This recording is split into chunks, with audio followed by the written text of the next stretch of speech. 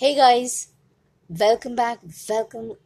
And I understand each one of us in these pandemic times are really going through things that we have never encountered before.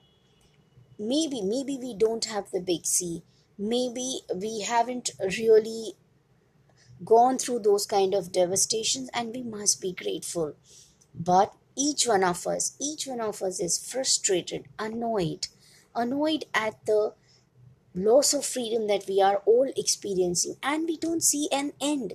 We don't see this particular phenomena getting over. Each day we read news and we get conflicting views. Some people say this is the solution, some people offer another type of solution, and yet deep down inside our hearts we know that this thing is in super confusion and we aren't really coming out of it very soon, and this takes a toll on our emotion.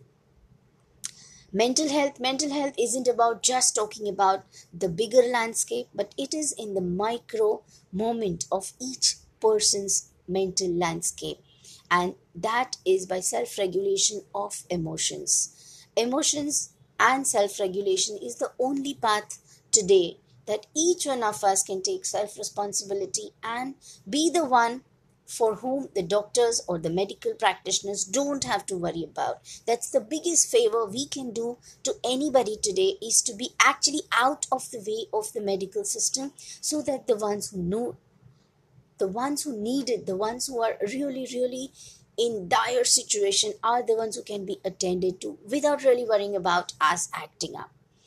And however, still silently, all of us are struggling.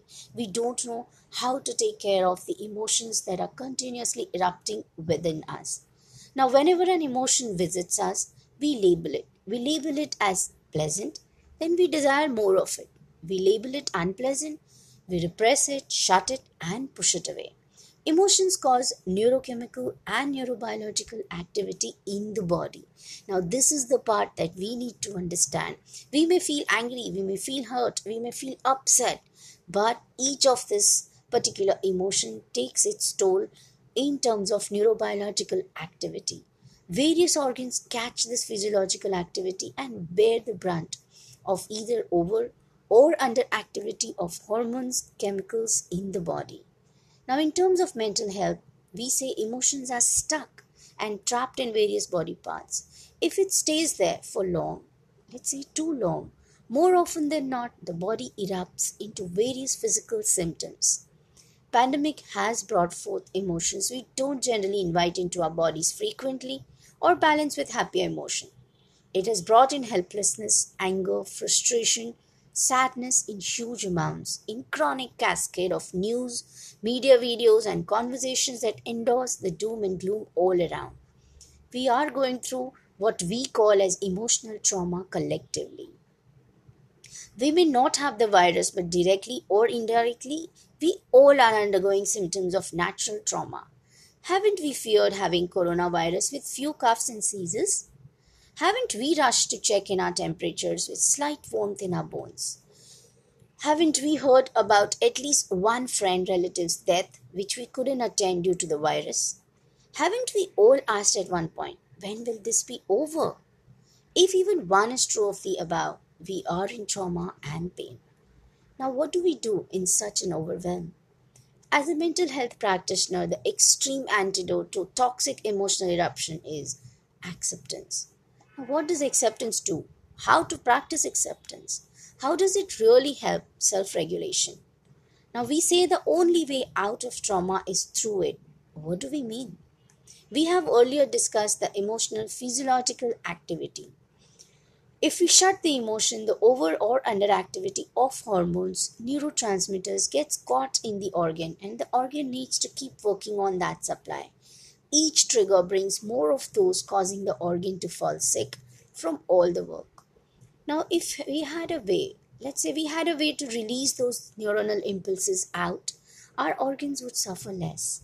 So I offer the OBM method to acceptance. It has a simple formula, one that can be practiced by anyone, anywhere. It is derived from acceptance and commitment therapy. I make no claims of me inventing it or creating it. The only claim that I would make is that I have used it extensively in the past few months for myself and exactly for the clients that did reach out to me in these times, in these trying times, or a certain trying time that they were themselves going through.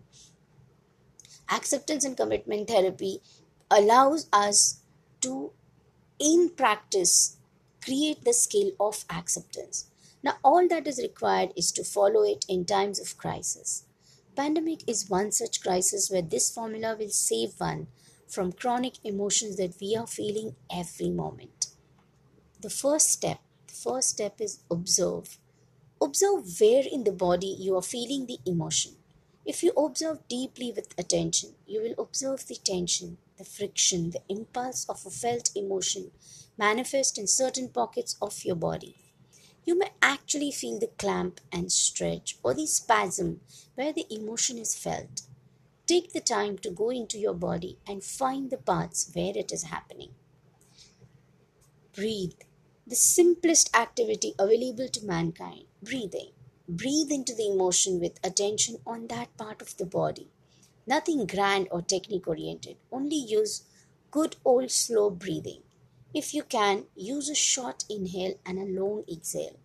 Inhalation is a signal to the sympathetic nervous system to fight or combat. Exhalation is the signal to the parasympathetic nervous system to rest and resuscitate. So, short inhale and a long exhale, for we have nothing to combat in this moment. We only need to be on self regulatory modes as we stand witness to all that is transpiring around.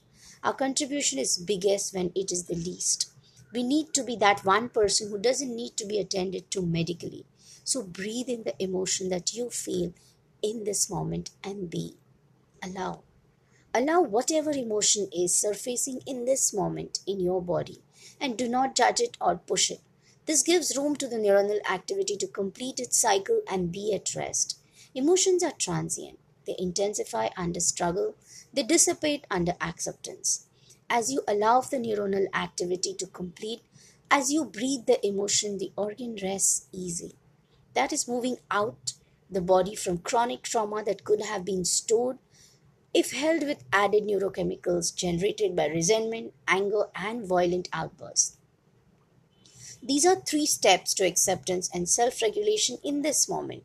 This also is taking responsibility for our own emotions. Often we feel angry, sad, or hurt only to unload it on others.